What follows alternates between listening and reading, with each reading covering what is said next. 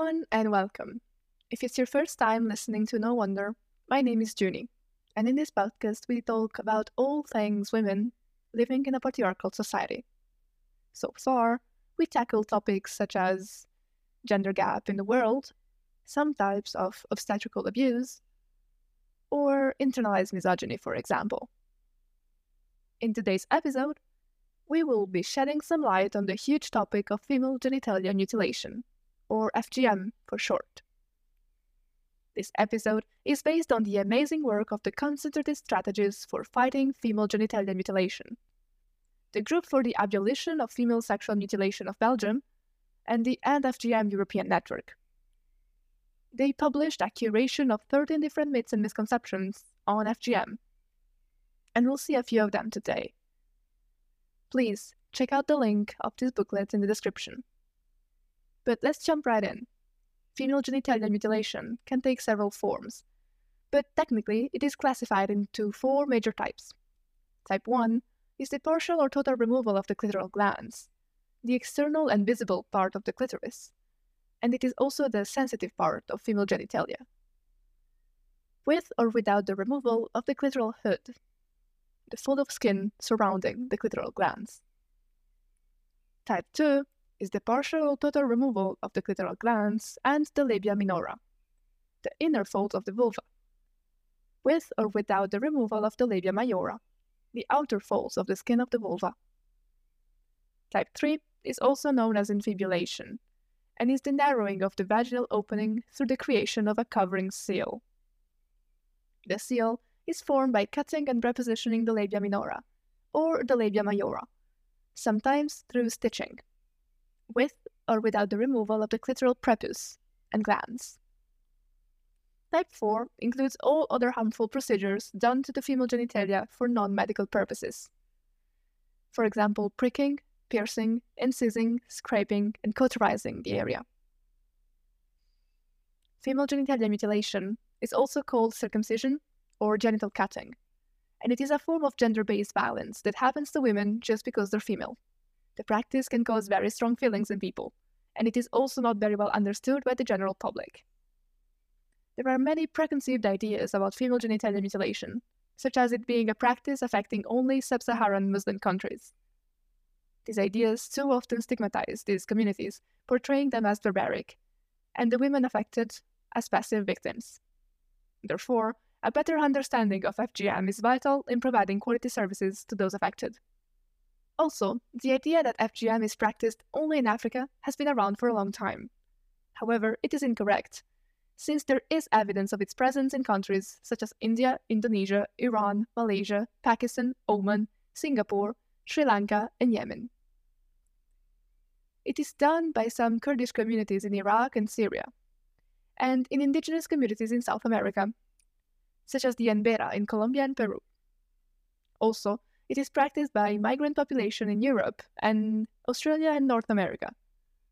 In 2019, it came to light that FGM is being practiced by a white Christian community in the United States. Seeing FGM as an African practice presupposes that all African communities practice it, which is far from the truth. In many sub-Saharan African countries, FGM is not practiced, or only done by some minorities. Among the key reasons that FGM is presented as an African problem is that the World Health Organization and UNICEF publications often show the data collected from countries that do agree to add the topic on questionnaires that are often labeled as sensitive. However, many countries in Asia have not added this, and for this reason, there were no official approved figures in those countries, as there were in Africa. Indonesia is a good example of this. Several activist organizations have been highlighting the practice of medicalized circumcision in Indonesia, but the authorities refused to introduce the FGM-specific module in their surveys.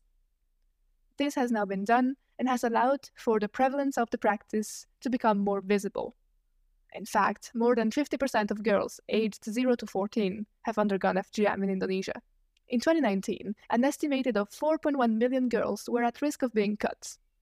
In 25 countries where FGM is routinely practiced and data is available, an estimated 68 million girls will be cut between 2015 and 2030, unless a concentrated and accelerated action is taken.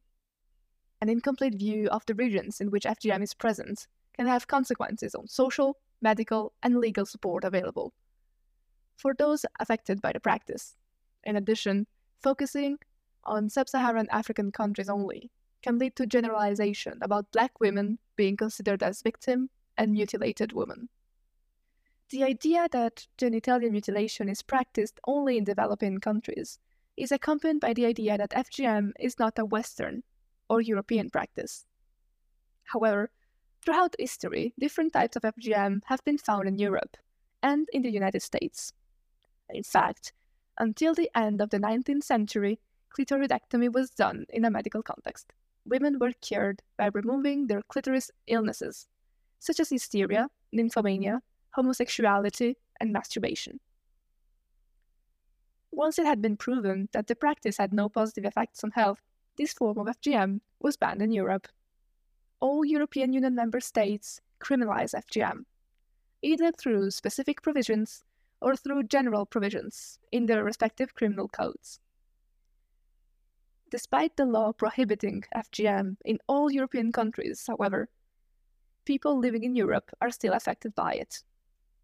Estimates based on census data from more than 10 years ago, therefore quite outdated, indicate that 500,000 women and girls are living in Europe with the lifelong consequences of mutilation. Recent internal calculations by the End FGM European Network increased this number to almost 1 million. On top of these, we must also add the number of women and girls coming to Europe every year, asking for asylum on grounds of being affected or at risk of FGM, which are estimated to be at least 20,000 per year for the last 5 years. Finally, we must also consider the number of girls living in Europe who are at risk of being cut, estimated to be around 170,000 in the 13 EU countries. This data relates only to the women and girls originating from countries outside of Europe, where FGM is a tradition. The risk relates mainly to when they go back to their country on holiday, for example. For instance, in France, there have already been 29 recorded cases of FGM being practiced on French territory. But there may be more that are unrecorded. A study estimates that 28% of girls born in the 1980s in France, with a mother who has undergone FGM, had also been subjected to FGM, either in France or on a visit to their mother's country of origin. This rate fell to 1% for those born in the 1990s, following some public court cases which took place in Paris during this period. Let's look at some more European examples.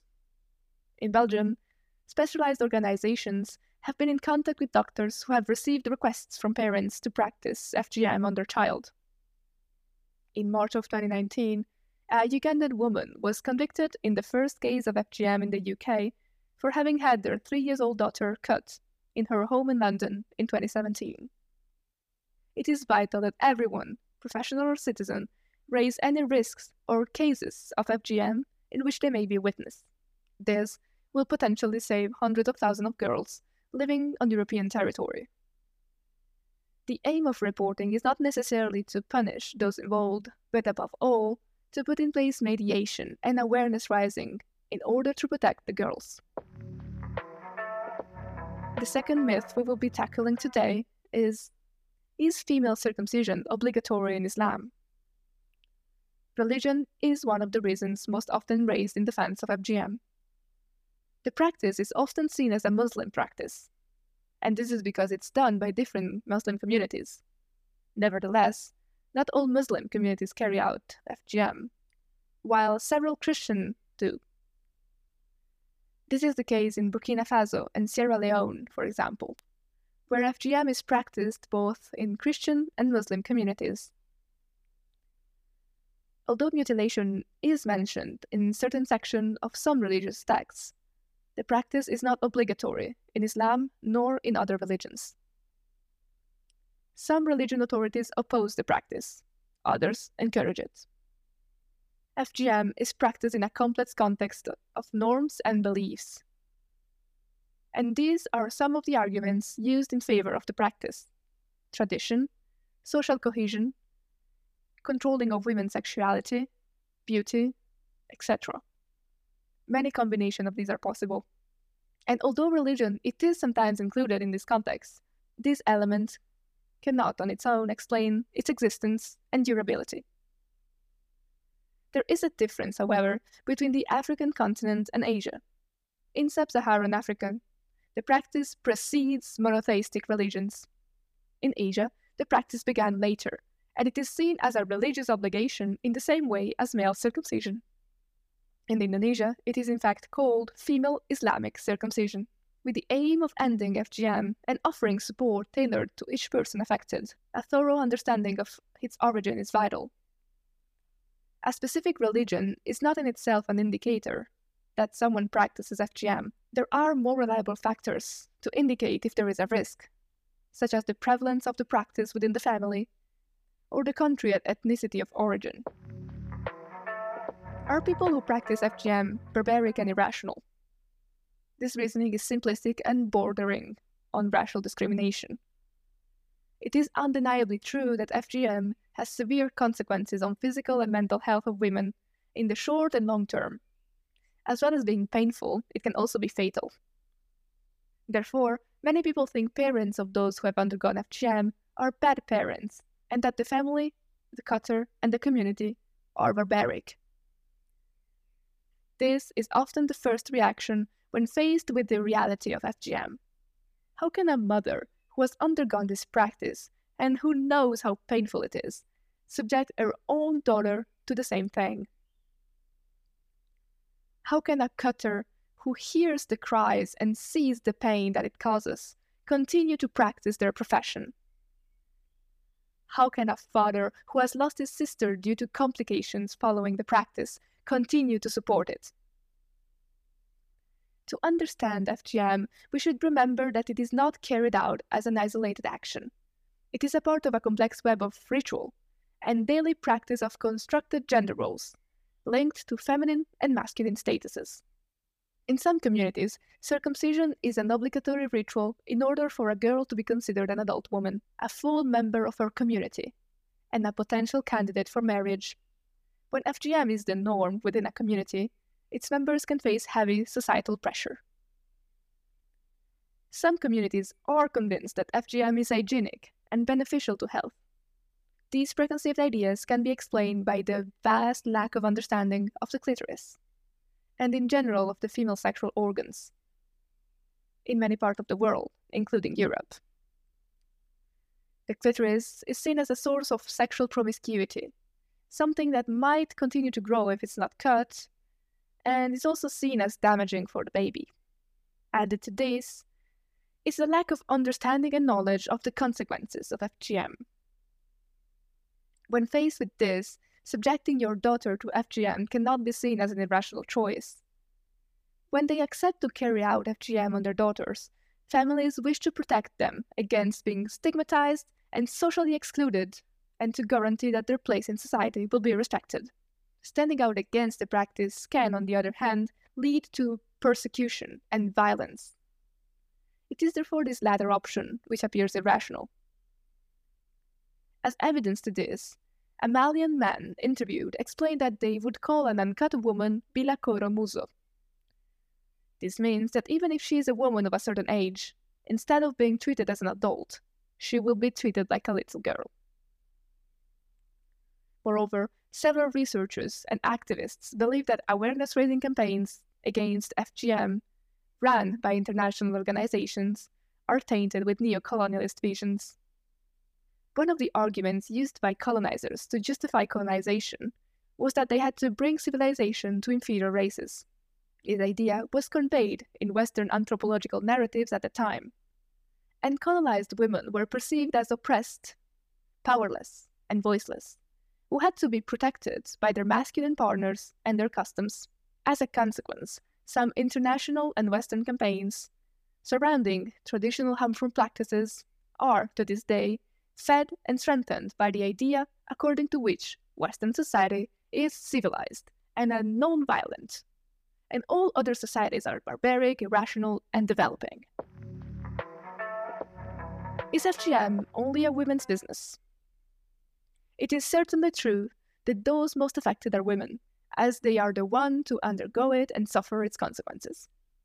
In addition, it is often, but not only, women who decide that a girl should be cut. Not only her mother, but also grandmothers, aunts, and even friends and neighbors can be part of it. In many communities, it is mostly the women, the traditional cutters, who carry out the procedure. This is why, around the world, many initiatives to end FGM are focused and target women.